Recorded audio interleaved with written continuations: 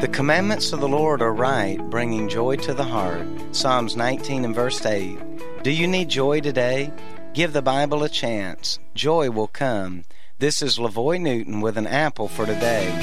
Do you need joy in your life? Read and obey the Bible and joy will follow.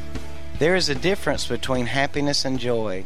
Happiness is temporary and based upon life circumstances, but joy will remain no matter what storms of life you may be going through. Happiness is based on feelings and emotions, but joy is based on faith and trust. It is not just any trust, but the trust in the God of the Bible. God is revealed through a personal relationship with Jesus Christ. Begin reading and obeying the Bible today. God's Word will reveal that plan of salvation. An Apple for Today is a daily word of encouragement by pastor and author Lavoy Newton.